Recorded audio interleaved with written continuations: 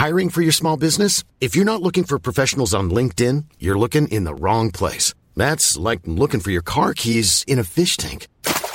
LinkedIn helps you hire professionals you can't find anywhere else, even those who aren't actively searching for a new job but might be open to the perfect role. In a given month, over 70% of LinkedIn users don't even visit other leading job sites. So start looking in the right place. With LinkedIn, you can hire professionals like a professional. Post your free job on linkedin.com/people today.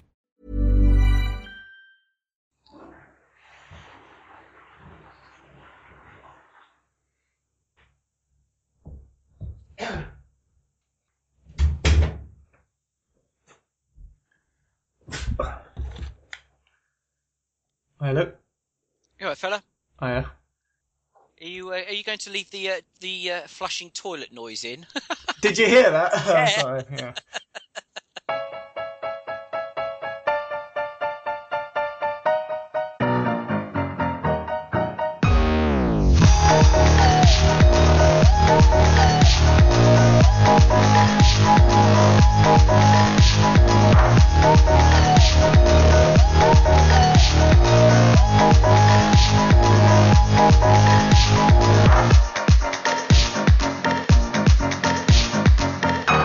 Welcome to this week's Failed Critics podcast. I'm Steve Norman, joined by Owen Hughes Hello.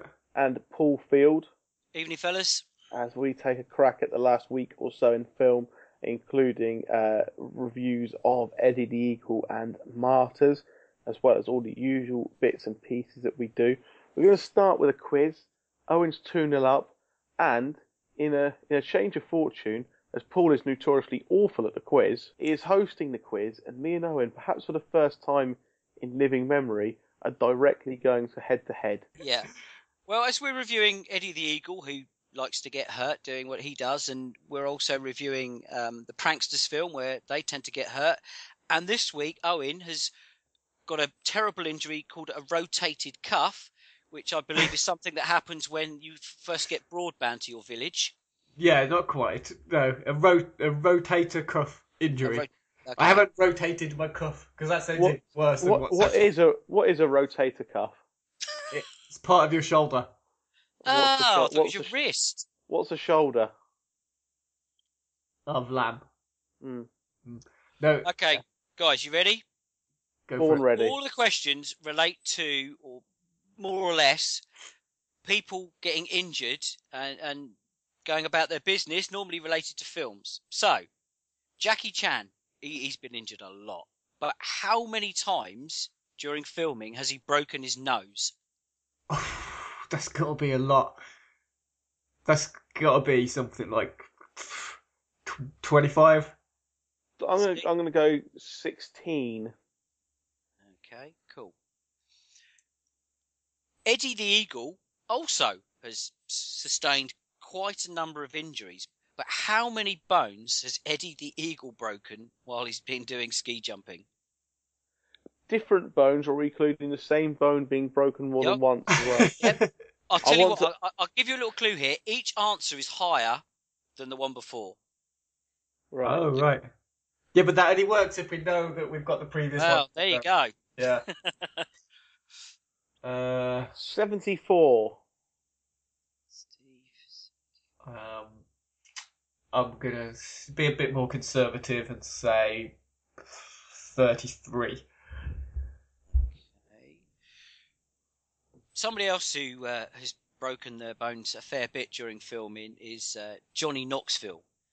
How many times has he broken a bone during filming? I think I might have gone too hard. No, I haven't.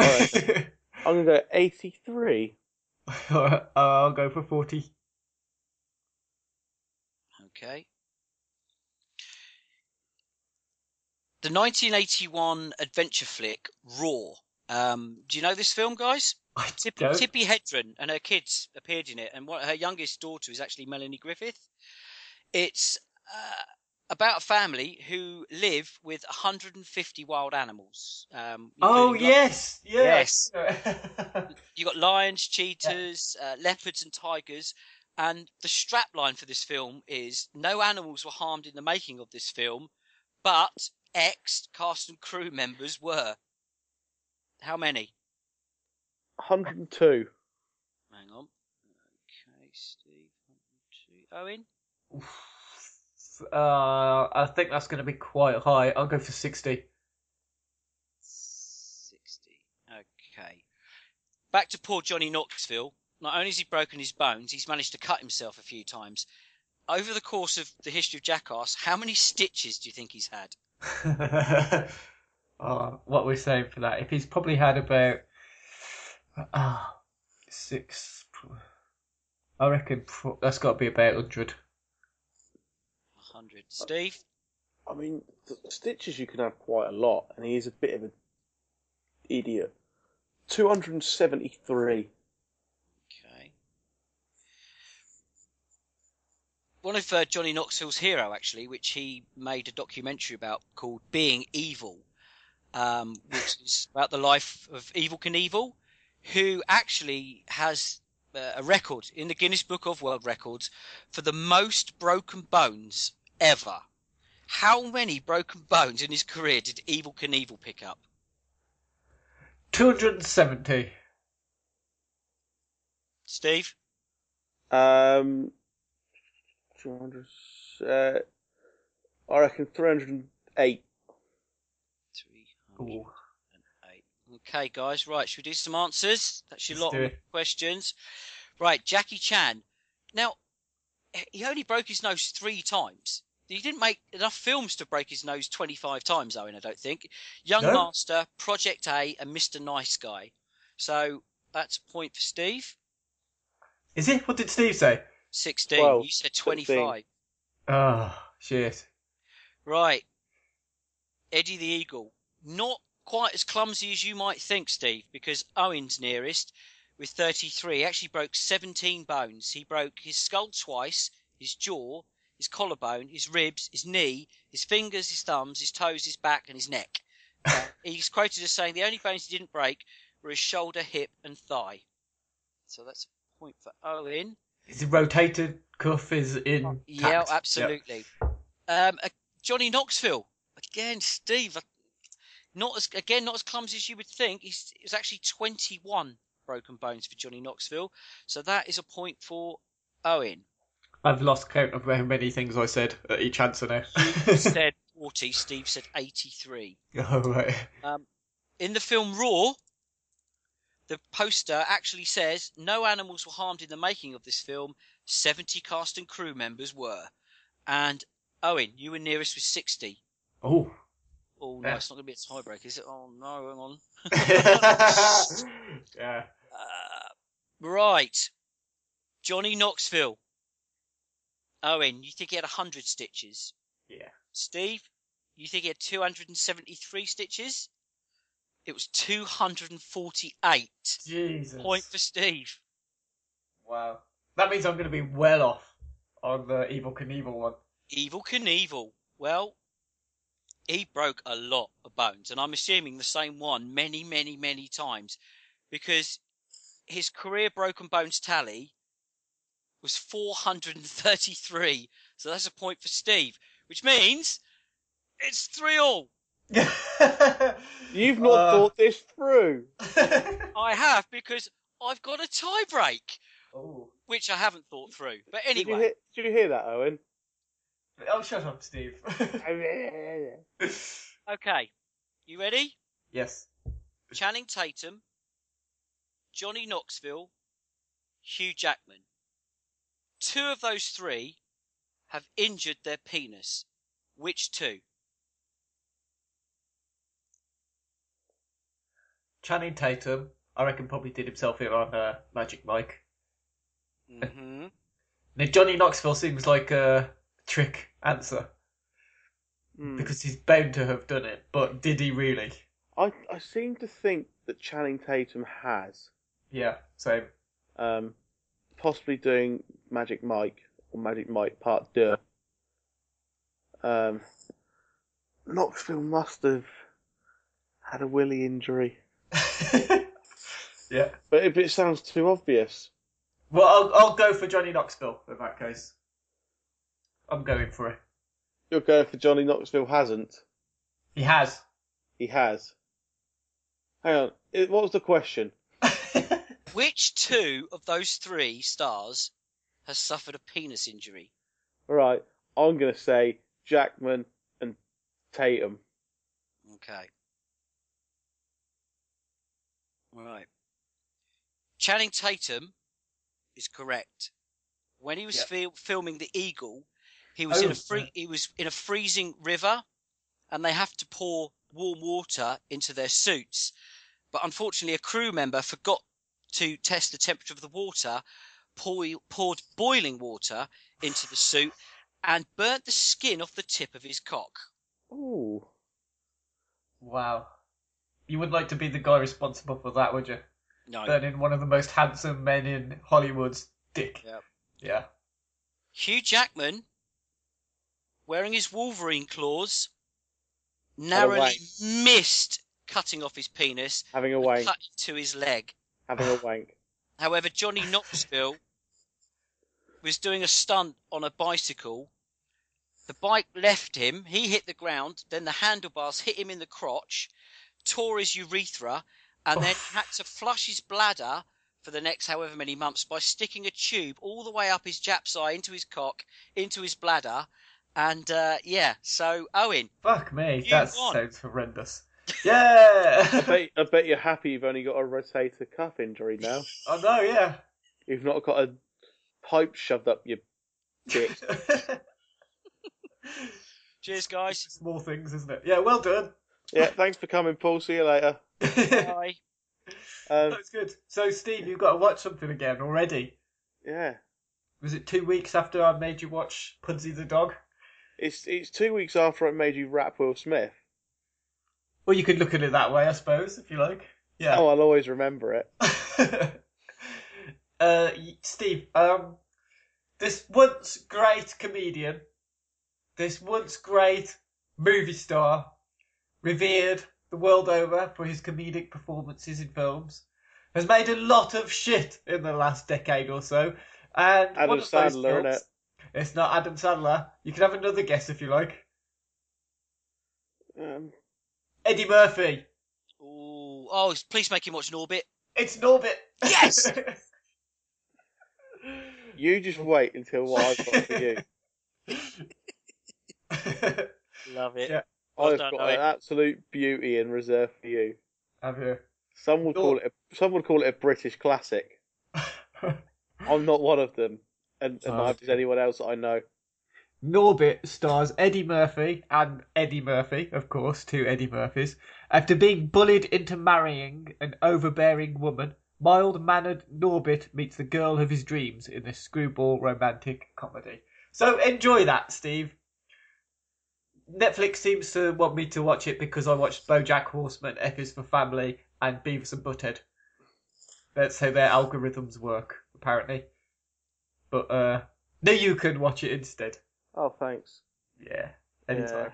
Yeah, dickhead. Right, on to the news. Where, as always in the news, something to do with superheroes has happened. Not actual superheroes, just those on screen. Most of it happening within the DC universe that we're covering. All of it, in fact, covering in the DC universe. First bit is Suicide Squad is getting reshoots to add more humour because, as Owen has quite politely put it in our agenda, thanks to the nerds crying into their fucking hankies over Batman vs Superman being too serious, the fucking wankers, because superheroes quipping themselves silly throughout every action scene certainly worked well in Age of Ultron, huh? Fucking twat Gibbons. Yeah, that's how I feel about this news. It's basically them, kowtowing to public pressure now because of part of the backlash for Batman vs Superman was it's too serious. Why are they so serious? Oh, it's all so Why miserable. so serious, son?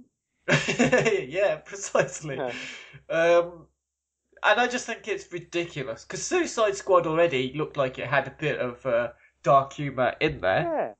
The idea that a film needs reshoots of this sort of drastic scale at this stage in production is not a good sign anyway, is it? So I'll tell you what the problem is that Batman vs Superman weren't very good. And it weren't very good, come on. I watched it a second time. I'll talk about this in what we've been watching. I watched it a second time and it was better, but it's still not a good film. It doesn't really touch on Marvel's best, or even some of Marvel's second best. But what the Marvel films all have, they are a bit more light-hearted. They are a bit more, not upbeat, but they are a bit more jovial. And so what the people who didn't like Batman and Superman are thinking, Batman vs Superman, is thinking, right, so the answer to this is to make the DC films more like Marvel films. That isn't the answer at all. No. The answer is to make better films. It doesn't matter if the tone is too dark or too serious or too violent or too whatever. Just got to make a better film. They don't have to try and emulate what Marvel are doing or how Marvel are doing their films. Yeah, I mean, that's... See, I wouldn't say that DC are trying to copy Marvel. I think DC are just trying to please fans who don't know what they want. They just but the fans know. But the fans know what films they like, and pretty much all of the Marvel films have gone down really well. And yeah, I mean that's fine. I understand that fans like the Marvel. Marvel fans like the Marvel films. That's fine. But I don't think that necessarily means they know what other films they'll like. Just because that's not the point. The point I'm making is that the Marvel films are really popular. They are more light-hearted, have more one-liners and quips and jokes than what we've seen of the DC films from the 3 Nolan Batman films, this film, and the 2 newest Superman films.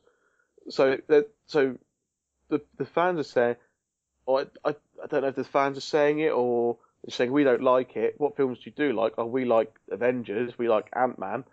And then the studio heads are going, what's the difference? What is more jokes in that one? So we need to make it more light-hearted. That isn't the case. Just make a better film. Or trust your own judgment or your filmmaker's judgment. Trust the people you've put in charge of making Suicide Squad to have made a good film. Yeah. Yeah, I mean that's fair. I mean the opposite sort of. I guess you could say Deadpool at the minute, right? It's just become like the highest grossing R-rated film ever, and that's just all humour. And the thing with Batman vs Superman or just the previous Batman films is they, although achieved the same rating. Age-appropriate rating for the films. That's exactly the same as Marvel movies. They're all 12As, they're all PG-13s. They're actually try to portray themselves as more serious, as more mature, as more grown-up, don't they? Zack Snyder's recently sort of said that he wants to come out. He's going to add half an hour of extra footage in a Batman vs Superman. Is it Blu-ray that's going to be released? That'll be R-rated. So what seems to have happened is Suicide Squad, which, as far as I know, is a very mature film already. It's not aimed at like young kids. It's not aimed at the Marvel fan base of like 12 to 13-year-old boys. It's meant to be a bit more grown up and violent, and so adding in humour. I mean, yeah. So your two options are basically they've either bowed down to fan pressure from the backlash of people saying, "Well, look, Deadpool's R-rated and highly grossing, and that's more of a comedy than it is an action film," or they're just basically using an excuse to reshoot some scenes because they aren't very good already. And the last film that was a comic book film that required major reshoots was Fantastic Four. And that didn't exactly turn out well, did it? Well, that just needed burning. You know what happened to the artifact in whatever Indiana Jones film it was, like put into a crate and hidden from the world in a big warehouse. That needs to happen. Yeah.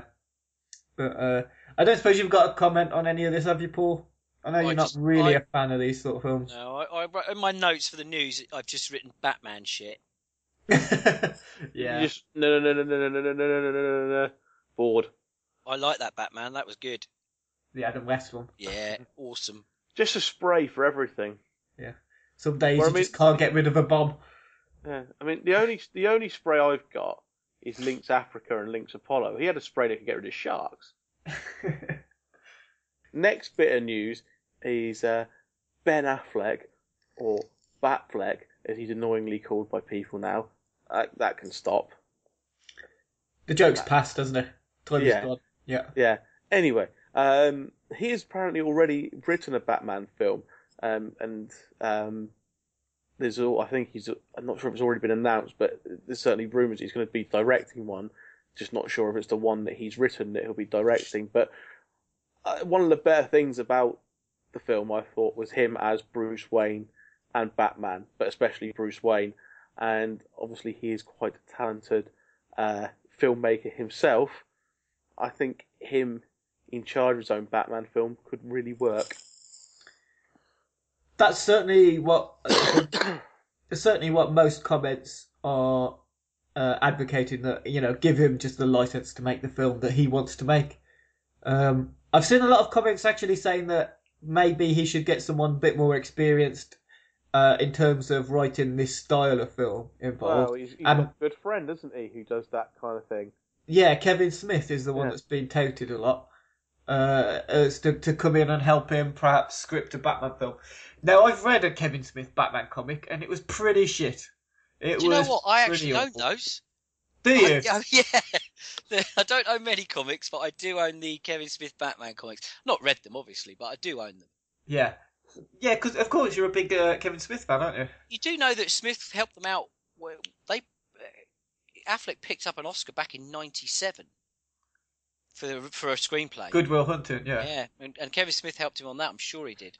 Yeah, but it's a different sort of film, I think. Oh yeah, I know, but hey, you know that's that's a pretty decent, you know, thing to have on your mantelpiece. Oh, absolutely, yeah. I mean, maybe he'll just get Kevin Smith in to like help with the continuity and the things like that. Like, well, that's not really in Batman's character, but this happens, so you need to do that. And if you're going to have Robin, then it needs to be this Robin out of the 27 different ones that there's been in the comics. And maybe it's just that. And Ben Affleck will just write it, and but he'll. I would personally keep Kevin Smith as far away from it as possible. Making Tusk 2.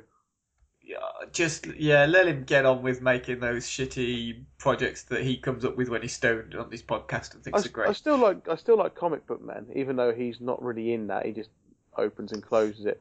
That's fun, an addictive little reality program. I was going to say, is that the documentary reality TV style? Yeah, like this. It's his Jay and Bob's Secret Stash, the comic book store that he owns, and his mates run it. And you just get people like coming in with old comic books or memorabilia or toys and that, and selling them, and you find out how ridiculously, like, how much they're worth.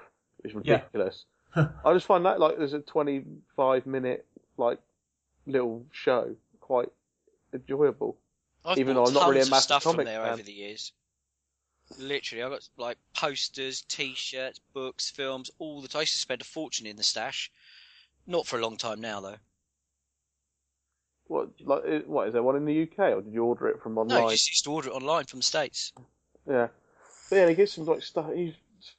Why are people spending that much money on comic books? Are ridiculously valuable, aren't they? As collectibles. Well, some of them. It depends on the condition. The most expensive one I've got, I think, is about £80. Yeah. But yeah.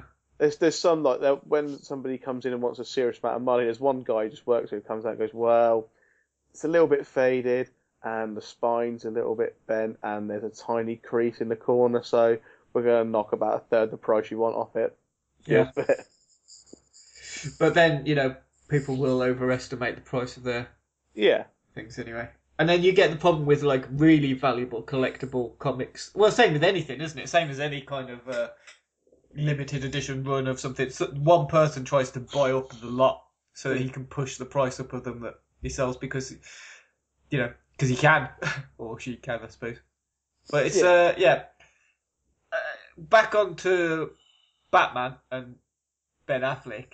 I mean, he was the director of sort of, I'd say, 3 pretty well-received films: Gone Baby Gone, The Town, and of course Argo. Mm. So him being the director of a Batman film, I'm fine with. It's just the idea that he's written this screenplay or story or whatever it is that he's written, and he's waving it around now saying that it's there and he's done and they should use it. And of course, people are clinging to the best thing about Batman vs Superman, which was Ben Affleck's performance.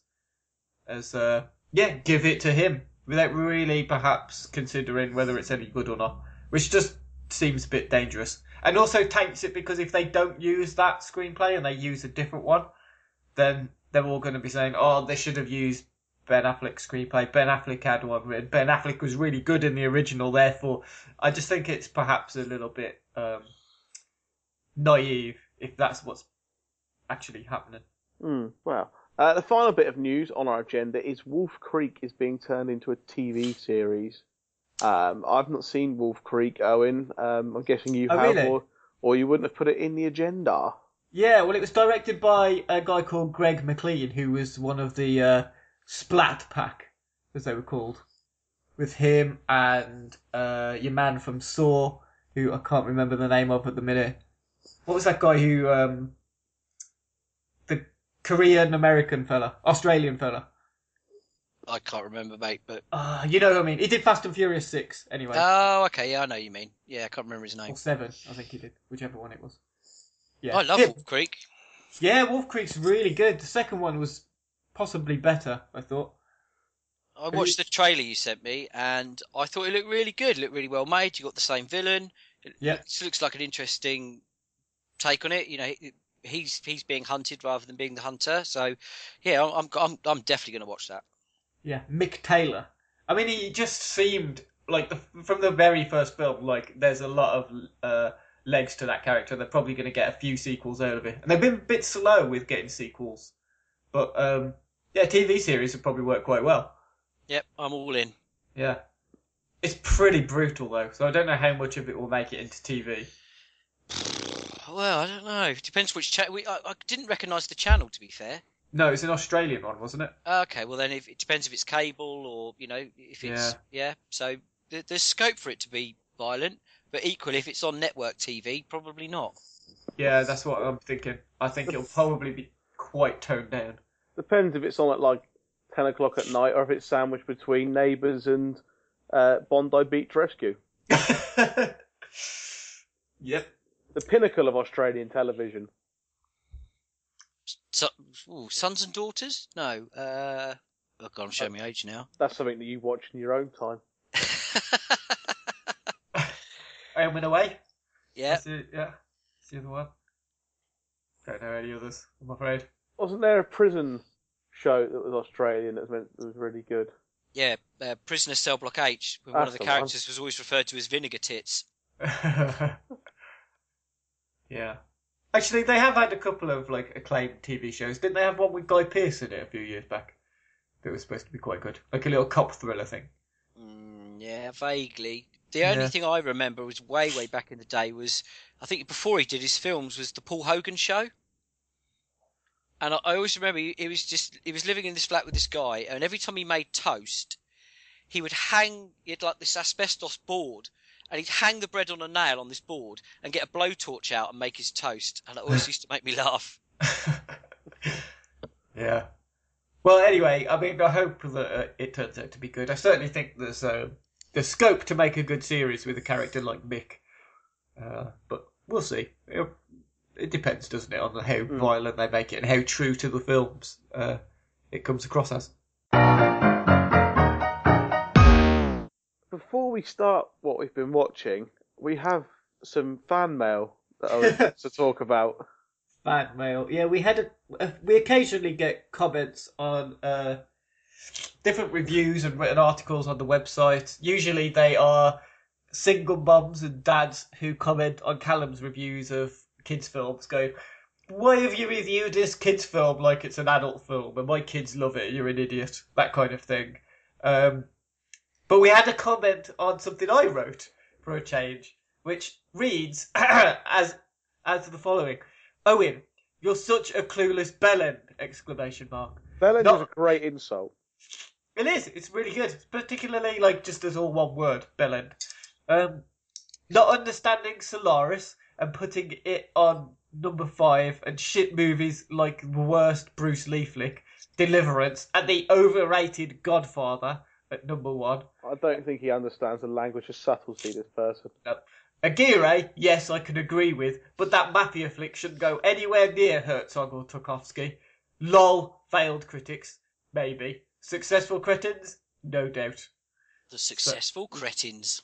We're having a name change, I think. Yeah. Yeah. And A what rebranding. was the guy's name? Oh, I don't know. Hukicha? It looks like it's Polish or Eastern European. It's my pen name. Coming over here, ruining our blogs. Yeah. Yeah. Slagging off Godfather and saying I should be putting...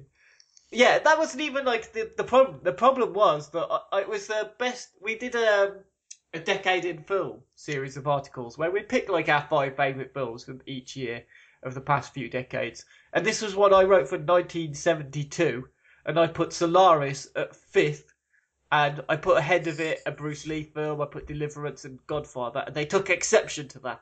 Saying, how dare I put Solaris at 5th? It's only the 5th best film of the year. And I said that they should come back and tell me some other films that are better than it then. You know? What have I overlooked? They haven't yet. No, not as yet. I think they just wanted a bone. Mm. But, you know. Yeah, the overrated Godfather at number 1. What kind of cretin am I? Mm. Yeah. Well, you've asked him to come back with some films that, you know, better than what you suggested. So you've made him an offer he can't refuse. Very good. Yeah. Yeah. He hasn't, though. No, he's completely ignored you. Yeah. He could refuse it, apparently. What is the sort of Oxfordshire village equivalent of a horse's head in his bed? That's a horse's head, I think. A rural Oxford village. Just a postcard of a horse. Please don't be nasty to me on the internet. Love Owen. An otter's head in his larder. Yeah. What about a successful bell end? Or a clueless cretin. Is probably I'd never call you successful anything, Owen. Yeah, I was quite pleased with that. You know how, like, on movie review posters, or posters, they have the little movie reviews and they just take the one single word. I'm just going to put that now. I'm going to create a failed critics poster to put around and just put Hook his cat, or whatever his name is, and just successful is the quote. Look, if I just create a fake iTunes account and just register a review and just put successful and 5 stars. How about that? Not that I'm at all offended. Yeah, you understand. You seem to have taken it really well. Yeah.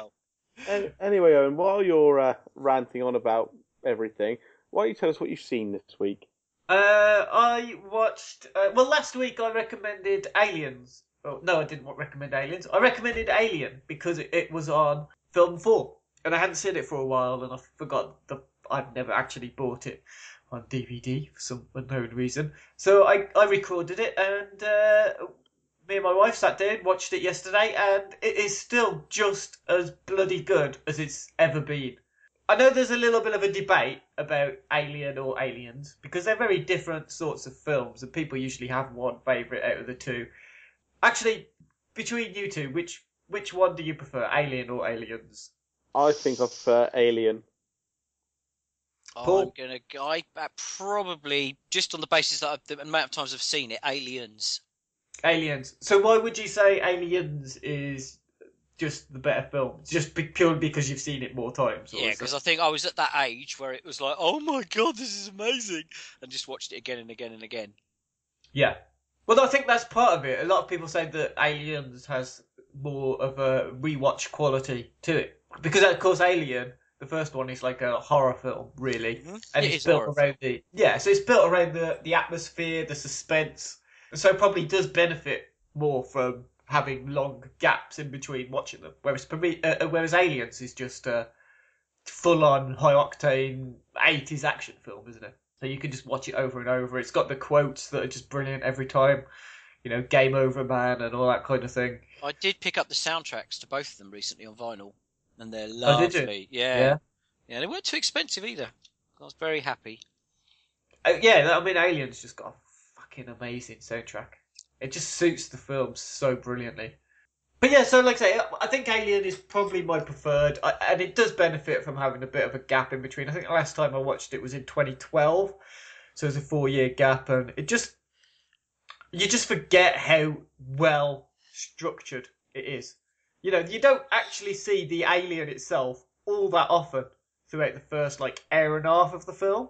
It's all building up to seeing it, and the fucking creepiness of the xenomorph, and everything from before that with the face hugger on John Hurt is just absolutely gross. And on one of our early podcasts, Jerry was talking about Alien, and he described that H.R. Geiger's intention with the face hugger was to make it scarier than the alien itself, because it was all about homosexual oral rape. That was apparently what he went for. He wanted something that would scare the male audience watching it, because here was this thing that was literally fucking your face and making you pregnant. And it didn't. They chose not to have it attack a female member of the crew purposefully, so it would be more intense for any blokes watching it. And it's just lots of little subtle things throughout the film about this idea of emasculation of people, of men. It's really cleverly done. But even just aside from that, it is a terrifying film in itself. It's basically a haunted house film. Yeah, it's really creepy. Something around the corner, but you can't quite predict when and where. It is just like a haunted spacecraft, isn't it? It's great. I love Alien. I will watch it again and again and still never tire of it.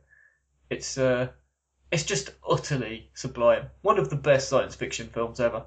And I say that I do like Prometheus as well. I've seen that twice, and I think I know it's a very different sort of film, and I know a lot of people hated it because I think mainly because they were expecting Alien, and it wasn't Alien. It was just a more Red Dwarf. You think it was Red Dwarf? With the rubber octopus, it was. I've seen it probably 3 times. I've tried to force myself to like it, and I just struggle with certain bits, and I'd start laughing. I think there's a lot of good in there. I think some of the writing lets it down a little bit, but it's got a lot of decent ideas. The whole mythology and the way it ties itself to the other Alien film was pretty good, pretty neatly done. But I really like the performances. I thought Michael Fassbender was good. I like Charlize Theron. It was just I like it. I think Prometheus is good, but clearly Alien is 10 times as good. And it makes me just watching Alien again. Just makes me want to rewatch all of them. And I know that's a really bad track to go down because you end up watching Alien Resurrection, which is not good at all. I'll watch any and all of them. I don't hate any of them. Yeah. Have you seen the director's cut of Alien 3? Because I haven't seen that yet, but loads of people told me that's much better. I'm pretty sure I have. I mean, I've got the Blu-ray box set. I've watched them so many times, but they all blur into one after a while. They're all good. I do like them all. They're all really enjoyable. Mm. Yeah. Oh, yeah. There's things to enjoy in all of them. Yeah. Sure. Just as soon as those creatures appear, that's it. That's all I care about. Okay. Well, I had a rewatch of a couple of films this week. First film I'd watched again, hadn't seen in ages. I rewatched Ghostbusters. Not really much to say about it. Obviously, it brings up the discussion of the new one that's being released shortly. I mean, Ghostbusters is almost perfect for its genre, and you've got peak Murray. It's just solid all round, hits all the right notes, and you think why forget it's an all-female cast. I think people would be just as against it if it was an all-male cast remaking it, unless it was a direct sequel with what's left of the original cast. I think people would, and I think even then people would be wary of it. It's just a film that doesn't need to be remade or redone or rehashed or. No, I think that the only way they could really continue it is with an entirely different cast, isn't it?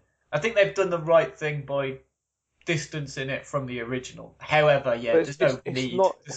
It's pointless, isn't it? It's not set in the same universe, is it, as the originals? Yeah, that's what I mean. Just distancing it from the original is the best course of action. But I don't think the trailer doesn't look great to me.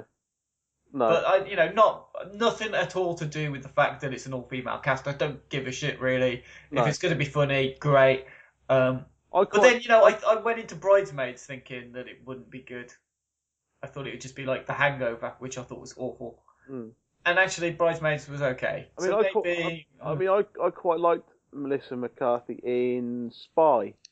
Thought she was really good in that, and I've not really seen too much of her work, to be honest. I can't really comment much beyond that.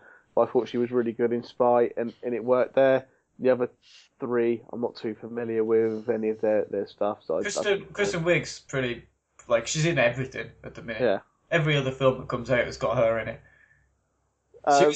She was alright in Zoolander 2, which was that itself I thought was okay. That got a pretty bum rap from a lot of critics, like Batman vs Superman. Well, yes, I've seen that again, and it is better second time round. I don't know if it's because I'd seen all the bad points and reviewing the film last week. I looked for the bad points to comment on, and now I could just watch the film without my critic head on, if it makes sense. And forget your successful cretin head on. Yeah.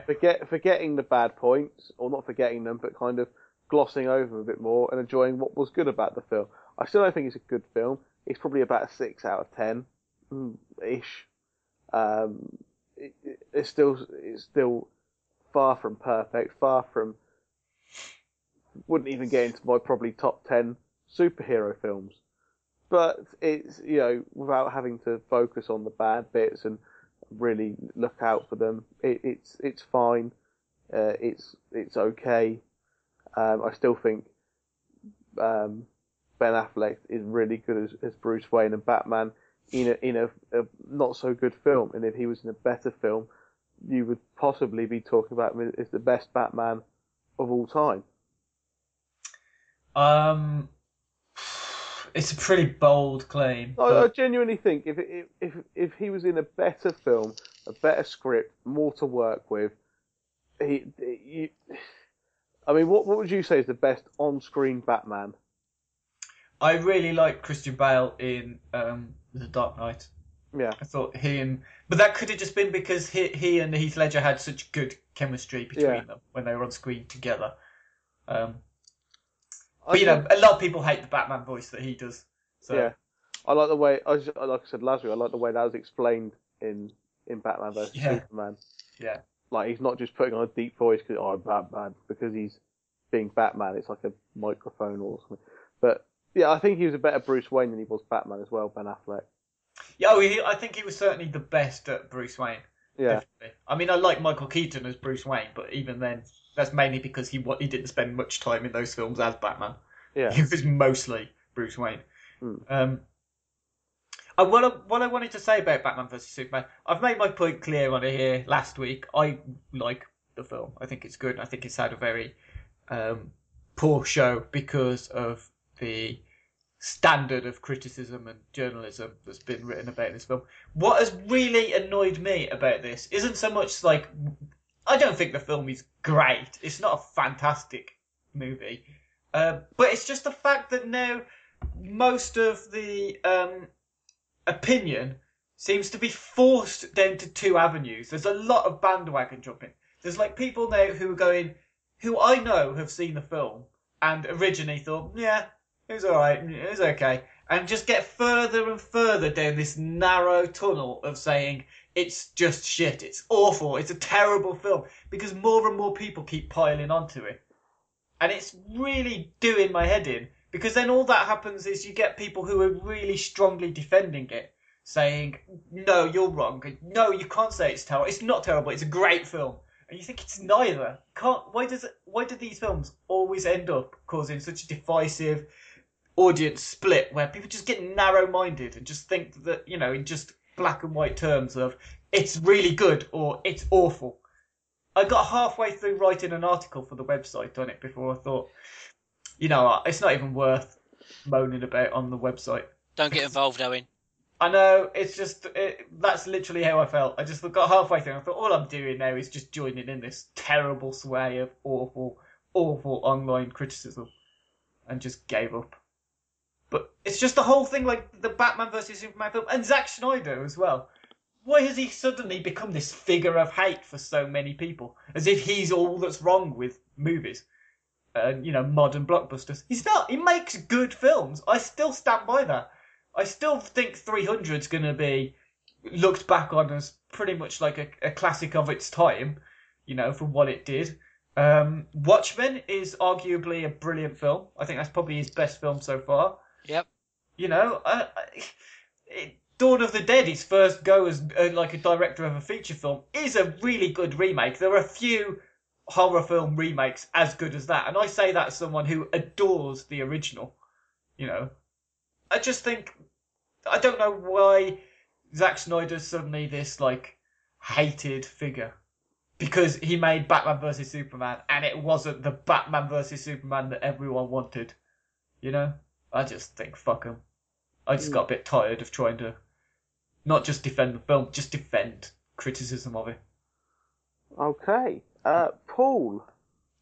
Well, I watched a film called Orthodox, which is set in the Jewish community, Orthodox Jews, and it stars Stephen Graham, who, if you don't know the name, you'll know him. He's the really nasty bastard in This Is England, little Scouse fella. I was going to say, you need a Scouse nasty bastard. He's the go-to guy for your film. He is the absolute go-to for any Scouse nasty bastard. So I was really, really keen to see this. The setup is there's a Jewish kid. He's being bullied because he's got a funny hat and he's got funny hair, so the local kids pick on him. And then he takes up boxing. It's quite cliche, but this goes against his faith. His father's not having it. If you choose between us or the boxing, and he says, I've got no choice. I need to defend myself. Then we fast forward, and he's an adult, and he's working in a butcher's shop. I'm guessing I think it's his father's butcher's shop. It's weird because he seems to have like 2 pieces of meat for sale whenever it kind of shows the shop. It's a bit weird, and struggling to make ends meet. Sorry, I couldn't resist. And he does illegal fighting on the side for the local gangster played by Michael Smiley. Again, as soon as you see him, you go, oh, him from Thingy. And it's a strange one. He's obviously he has a family, his wife. He marries somebody who isn't Jewish, and you've got this kind of pull between his religion and his fighting on the side, and he's really struggling his business. Michael Smiley offers him a load of wedge to go and torch what he thinks is an empty building, and this is at the behest of Christopher Fairbank, who plays the local kind of religious leader who owns all the local property in the area. So he torches this place, and lo and behold, there was a family living in there. And this is where it kind of goes a bit off the rails slightly. He's burnt a family to death, and he's out of prison within 4 years. That ain't happening, is it? I'm just not in any way, shape or form. And Michael Smiley grasses him up. He's the guy who's paid him to do it. He grasses him up. And then you've just got this kind of him trying to rebuild his life as he comes out of prison. There's all sorts of catastrophic things have gone on while he's been away. And what should be a really kind of dark, gritty, gruesome, kitchen sink, proper old school British drama just comes undone at the seams ever so slightly. There's things that don't add up. There's plot holes. And then worst of all is Christopher Fairbank, who you'll know as Moxie from Alvida's Aim Pet, has a terrible false beard as the Jewish leader.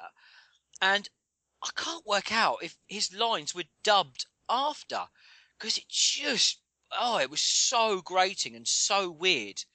And it's a real shame because, I'm a big champion of British films and I really, really wanted to enjoy this. But when it gets to Netflix, it was £6 on Amazon to watch it.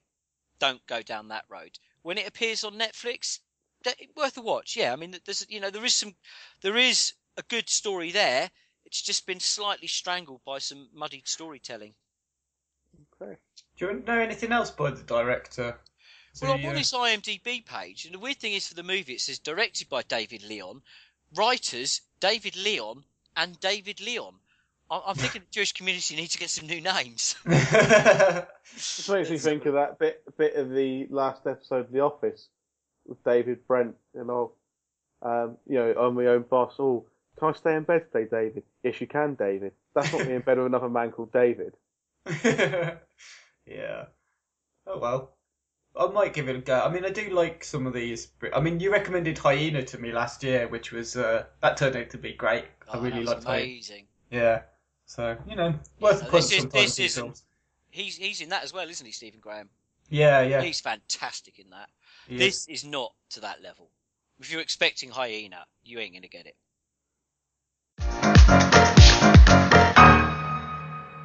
Time now for us to have a look at some new releases, and we're going to start off with Natural Born Pranksters, which Paul has seen. I love prank films. I'll watch them all. I mean, Jackass, probably some of my favourite films of all time. I love those guys. Can we just stop it there? Because Jackass, it's Jackass. I know we say arse in the UK, Right. but it's written Jackass. Jackass. Yeah, but that doesn't. Jackass. I'm gonna have to force myself to say that, Owen. Jackass. Jackass. Thank you. Right. I'll watch any and all of them. I watch those idiots from Sweden falling about, those Welsh idiots falling about. Dirty Sanchez. That's the ones. Oh, mate, the liposuction thing where they have to, and the lady boys killed me, slayed me. I watch all of this shit and I'll lap it up. I'm the target audience. These guys, I don't know what a notorious YouTuber is. I'm guessing it's one of. Yeah. This is something my kids, they watch YouTubers and they'll sit there watching people on YouTube talk about video games, and I just do not understand it. Oh, my two cousins. This PewDiePie. It was like this. Yeah, really the biggest and he's game. got a really annoying voice. And right, so kids love Minecraft. They watch videos of him playing Minecraft. I'm thinking, just play fucking Minecraft. I tried playing Minecraft. I can't get my head around it. I don't understand what's going on. But like, kids will get it. If you're watching videos of like an hour, play the bloody game. I just don't understand it. Every time I walk into my daughter's bedroom, she's watching videos of this guy talking about playing Minecraft, and I don't get it. I do not sit there watching videos of people playing Football Manager. I play Football Manager. Now I live Football Manager because I'm manager of a team. It's the real deal now. You've made it. You've arrived. I have. And don't forget, mate, that pre-season, the Foul Critics Cup is going to happen. Well, okay, I'm not travelling up to you. We'll come to you. Yeah. Right, these idiots on the YouTubes.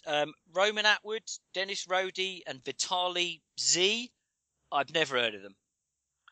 But well, if it's Jackass, is it Vitali Z? Could be. These guys do pranks that take the whole thing to a completely different level. They're not quite so much about hurting themselves and doing really silly things as they are about completely shocking and humiliating people. And if you watch the trailer, it actually shows you all the pranks they're going to do. It's not about the prank, it's about the reaction. So these guys will fool people into thinking their loved ones have been seriously hurt or killed. You know, he makes his wife think that he's thrown his own kid over the banisters. They'll make people believe that their girlfriend's gone into a portaloo and some hillbillies in a truck have smashed into it and killed her. They'll make a guy whose wife is about to give birth come home, find the ambulance people there, and neither of the people involved are black, but his wife is holding a black child that she's just given birth to with a blanket over her. It's all about the reaction.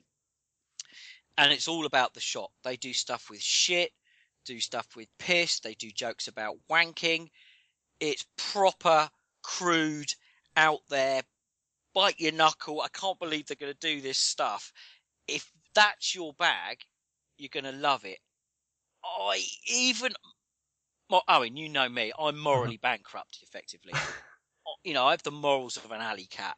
But even me, on a couple of occasions, I was like, "No, that's wrong. That's too much. That's too far."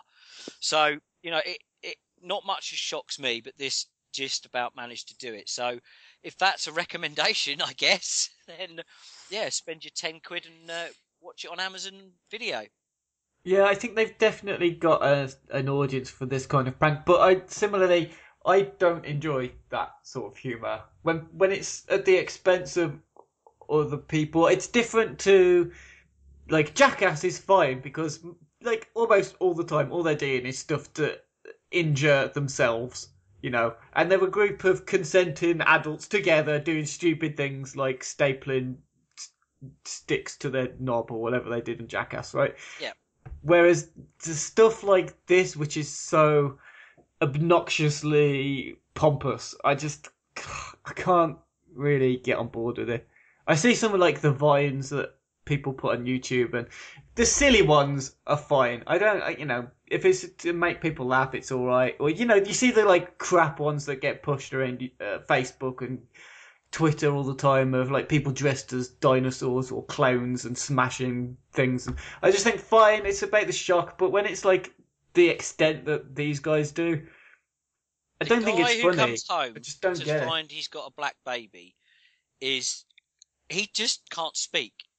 You've got all the ambulance people there. He totally believes his wife, who's 9 months pregnant, she's got a blanket over her. He can't see her stomach anymore, and she's holding this kid. And he just doesn't speak. His mouth is open. He's completely in shock, and he just cannot speak. And we ain't talking for a couple of minutes. This goes on for like 10 minutes. He just can't say anything. He doesn't know what to do. He doesn't know what to say. He doesn't know where to look. If they've proper stitched him up. Yeah. But you're laughing explaining it now, so I guess there's part of it that must be funny in the way that it's presented. It is. But equally, that's pretty out there to do that to someone. To think, to come up with that as a skit. I don't know. But I guess that's how they make their notoriety, isn't it? By doing I guess so. I mean, the Jackass guys, you mentioned them, Jackass guys. Jackass, Yep. They're really clever. I love the preparation that goes into their stunts and all the camera people, the work, the execution. Well, they got proper directors and people involved, didn't they? Whereas, I'm not having a knock at anyone who does.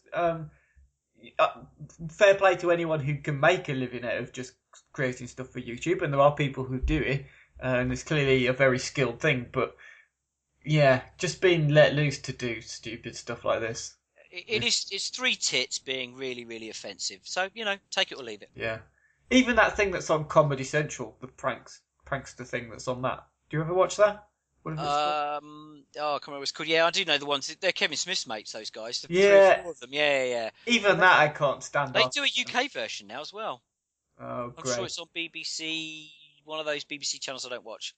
Paul, did you ever see Rio Ferdinand's World Cup wind-ups? No, I don't think well, there so. You go. Maybe. If you like pranks, watch the Gary Neville one. Gotcha. That's the best one. Didn't he keep saying, like, he was trying to get a catchphrase, Rio Ferdinand? That was murked. Murked, that was it. Murked. Yeah. Still use it now, so... I think the Gary Neville one was something to do with the police giving him a ticket, or a fine, and like they were going, oh, if you give us a signed shirt, we'll waive the fine. And he was just having none of it. He's like, no, I'll just take the fine. And I think there was one where he abandoned David Beckham in Moss Side. Oh, nice. Which was but not very funny at all, except the Gary Neville one, which was actually quite good. Yeah, the abandoning someone in Moss Side says more about their, you don't want to call them rich, pompous twats who've got no grasp on reality, but that's what it sounds like. I just remember Rio on that terrible ITV show called Let's Get Gold, which for some reason people on Twitter confused with Going for Gold. Happy days. Yeah, better times. On to the next new release we're reviewing, which is Eddie the Eddie the Eagle, Eagle. which has been seen by both me and Paul, starring Hugh Jackman and Taron Egerton. Egerton? It's Egerton, isn't it? We've got an Whichever. Edgerton Park here, so it could be. I I don't know. think there's no D, is there? I think it is Egg. Okay. But anyway, in from Kingsman. Because that's all he's really been in so far, isn't it? Is Kingsman? He was and now in this. Legend as well. Yeah. Okay. So he's picking varied roles at least, which is good to see, and he's been good in everything I've seen him in. But as I think we were all discussing before we started the podcast, there's not much to say about Eddie the Eagle other than it's a nice film. It's a lovely film. It's got shades of Cool Runnings about it, I suppose, hasn't it? With it being Winter Olympics and underdog story. They get a mention in it, don't they? The Jamaican bobsleigh team. Yes. Yeah. It is like, a British Cool Runnings. Yeah, I mean, I genuinely cannot remember the last time that everyone here went to the cinema together. Because the kids wanted to see it, Catherine wanted to see it, I wanted to see it, and we all had a lovely, lovely time because it's a lovely, lovely film. It's sweet, it's funny, it's a sporting underdog story which everyone loves. Well, not everyone, but I love a sporting underdog story, whether like a documentary or it actually happening or a film or whatever. I think both central characters, Hugh Jackman and Taron Egerton, are really good and played really well, and fun to watch. I actually felt bad because I grew up during all this, and I remember just this guy being a bit of a tit. All I remember him for was some twat ski jumping. Well, it's not a buffoon. It's not completely based in fact, is it? It's loosely based on what happened. But they make him out to be a really, really top bloke who really, really struggled to get to do what he did. Well, from what I read about him after seeing the film, was because it was before my time, is that he was actually a reasonably competent normal skier, just like cross country skiing or something like that. But because it was too expensive and there were lots of other people competing to get in for the British team, it was too difficult for him to get in that way. So he picked ski jumping because there was nobody else competing in it. But he obviously wasn't very good and had to train. He broke some British records, even though he finished last. He broke some British records because I suppose there weren't any to beat really, or there was nothing significant there. But I think this film is based on him, but it's not 100% accurate. No, I mean, what I was really looking forward to on this was actually the soundtrack, because I'd heard you had Howard Jones, Mark Allman, Midge Ure, Nick Kershaw, Kim Wilde, half of Erasure, Go West, Heaven 17, Paul Young, and I thought, fantastic. No, none of that was in the film. What they've actually done, if you look closely at the CD cover, it says music linked to the film Eddie the Eagle. So not the music that's actually in the film. Yeah. That's shit. I hate stuff like that. I can't believe they managed to get all these people into a studio to record songs and then didn't use any of them. Yeah, what's the point of doing that? I have no idea. It's just baffling because I don't remember anything about the score or the sound, anything, nothing, nada. All that period, they had the opportunity to use all the music from that period, and they didn't go there. Really baffling. But no, the film itself is definitely a good film and worth seeing, isn't it? Yeah, as you said, it's the story of Eddie the Eagle. He does some ski jumping. He has some struggles, but it's very sweet. It's a proper crowd pleaser. This one, my daughter, she's 12, and she absolutely adored it. Really, really adored it. But then my cynical, miserable 15-year-old, he loved it too. And me, this would normally, you'd think I would hate this, but I loved it. I really, genuinely had a blast.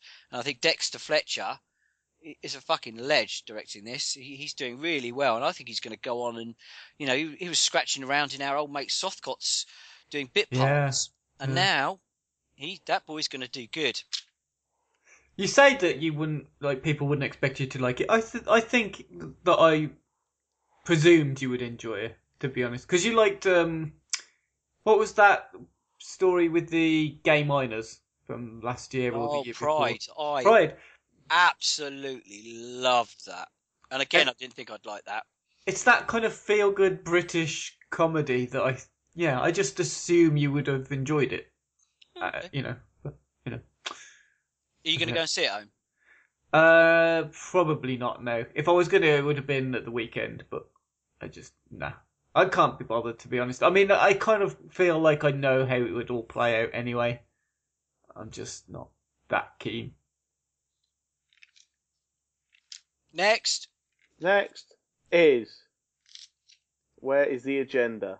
Martyrs. There it is. It's Martyrs, the remake of Martyrs that me and Owen saw recently, and Paul saw yonks ago. Now, I have seen the original, but I can't quite remember it. Owen, can you give us an overview of the original? The original starts pretty slowly, gets very interesting and very disturbing as it goes on, and then gets a little silly in its finale, but is just gruesome all the way through. It's just one of the most horrendous, in terms of like the violence in it, the on-screen violence, and shocking violence from perhaps any film of that period. It came out in 2008, the French film. And I think around that time there were lots of films. Wolf Creek, as we mentioned earlier, perhaps can be bracketed into that sort of torture porn type film, as they were bracketed. You're way off here, mate. It's New French Extremity. Oh, is that what it is? Yeah, and it was probably late 90s and then early 2000s. Things like Irreversible. And exactly, Switchblade Romance and all this kind of stuff. There's tons of this stuff floating around. Yeah. It was all very fucking nasty, really kind of trying to break taboos across the board with in terms of horror, and then it almost sort of culminated in 2008 with Martyrs. Which because I always associate it along the same time as stuff like Wolf Creek, and also then you've got Human Centipede and what was this a Serbian film and stuff like that. In my mind, they're all from the same-ish period, but they're not from the same kind of. Not the same country or same type of film. But But it's that idea that they were pushing how extreme that those kind of films can be. Yeah, I've watched pretty much everything in this kind of from that area. They're all French, all horrific stuff, but all pretty good, to be fair. Oh yeah, there's lots of like really interesting concepts going on with Martyrs. The whole religious side of it, of course, which we will probably do well to avoid talking about in too much detail, because that's the whole point of what's trying to be attained in the second film. But I thought the remake, I mean, it wasn't shot for shot, but it was pretty close in terms of the way, the style, the cinematography and everything. It's very similar to the original. It was just the violence was so watered down. That's part of the problem with some of these kind of more because the original was like a French-Canadian film, wasn't it? Obviously, the remake's like an American film. A lot of the American films, when they do remake a foreign horror or slasher or something like that, they do tone it down a bit, and it's just a pointless remake, isn't it? It's just another pointless remake. If you're not going to do something different with it, or was one of the major things about the original was how graphic it was. If you're not going to go for it, what's the point of making it? What's the point of making a sanitized version if it doesn't do anything different? Well, quite, yeah. I mean, it is truly an exercise in just pissing people off. There's no pointless reason for this to have ever been made. It's terrible. No. It's very tame. It's essentially a failed cash grab, isn't it?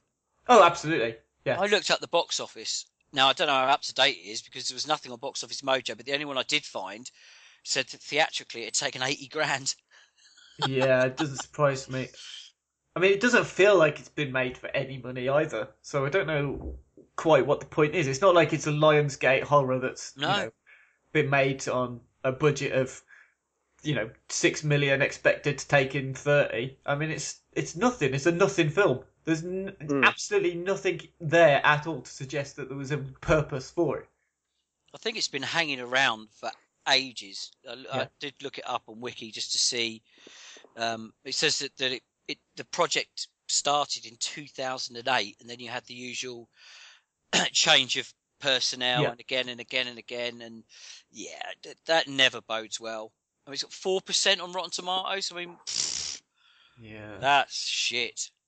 And that must have been some like bloody teen or women's magazine film reviewer who's not seen the original, who maybe got a free sweatshirt from them or something. Because I can't see how anyone could give it a positive rating.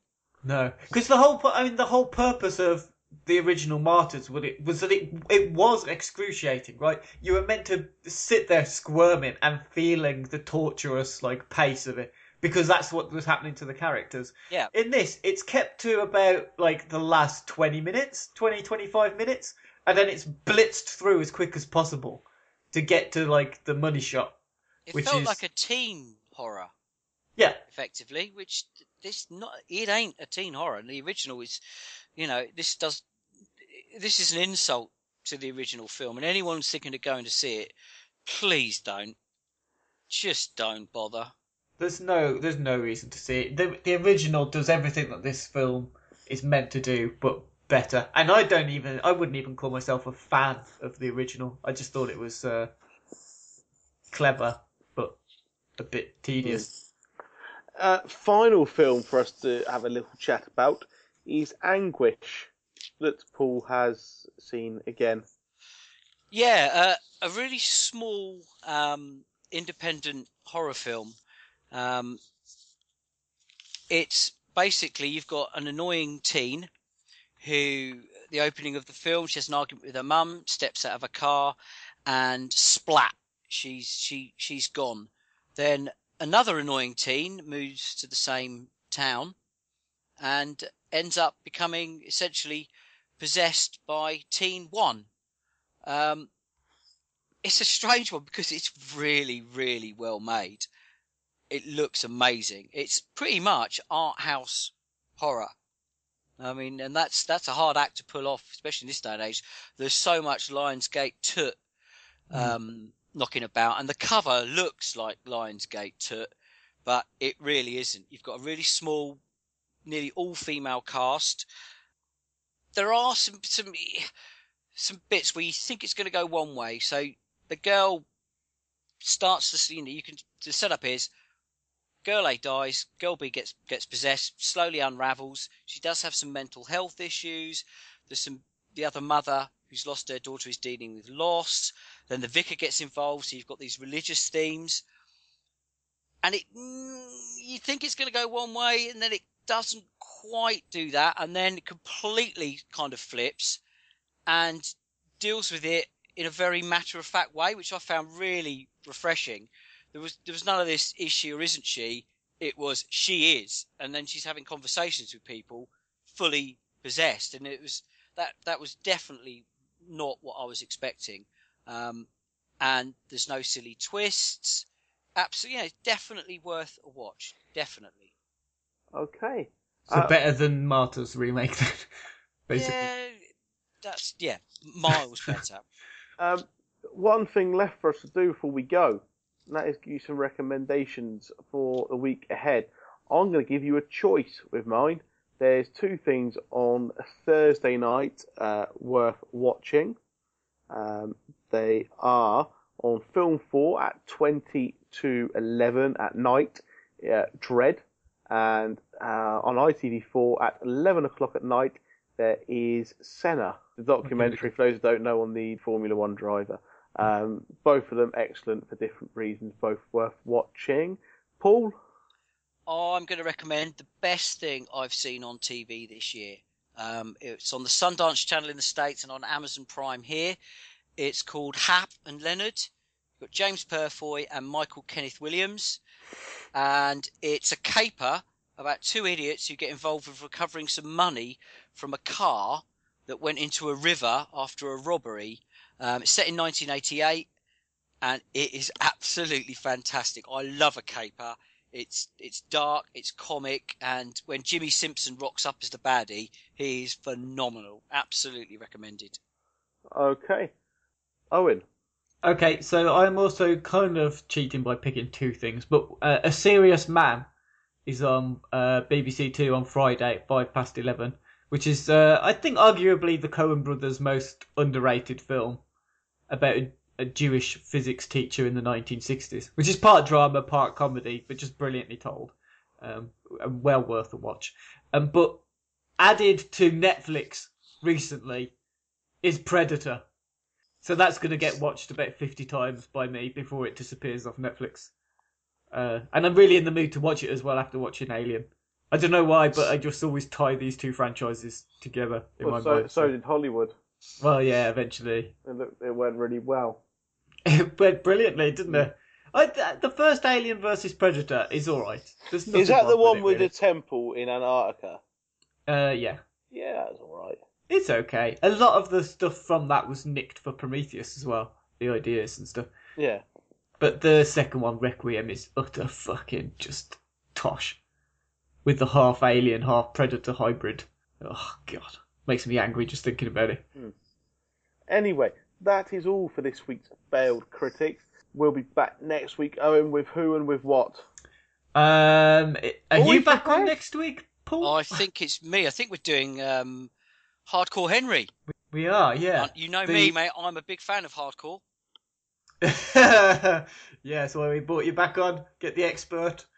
Not normally involving Henry, I have to say. Normally with Henrietta. Somebody's going to do a spoof of that, aren't they? I can already. Oh, I'm going to Google it. Hardcore Henrietta. Yeah.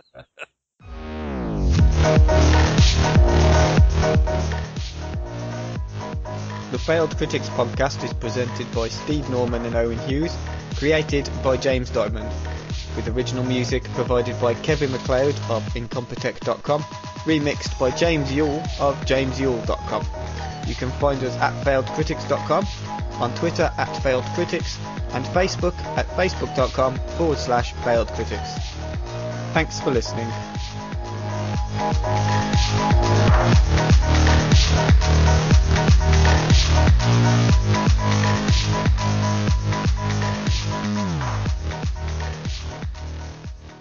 This is a bit weird. You know, you get adverts on Skype now. Yeah. The advert that's come up on mine just said sex without consent is rape. Yeah, same here. I don't know if it's, I know advertising targets you now, but I hope it's not. I hope it's not targeting me. Hey, it's Paige DeSorbo from Giggly Squad. High quality fashion without the price tag. Say hello to Quince. I'm snagging high-end essentials like cozy cashmere sweaters, sleek leather jackets, fine jewelry, and so much more. With Quince being 50 to 80% less than similar brands. And they partner with factories that prioritize safe, ethical, and responsible manufacturing. I love that. Luxury quality within reach. Go to quince.com/style to get free shipping and 365-day returns on your next order. Quince.com/style.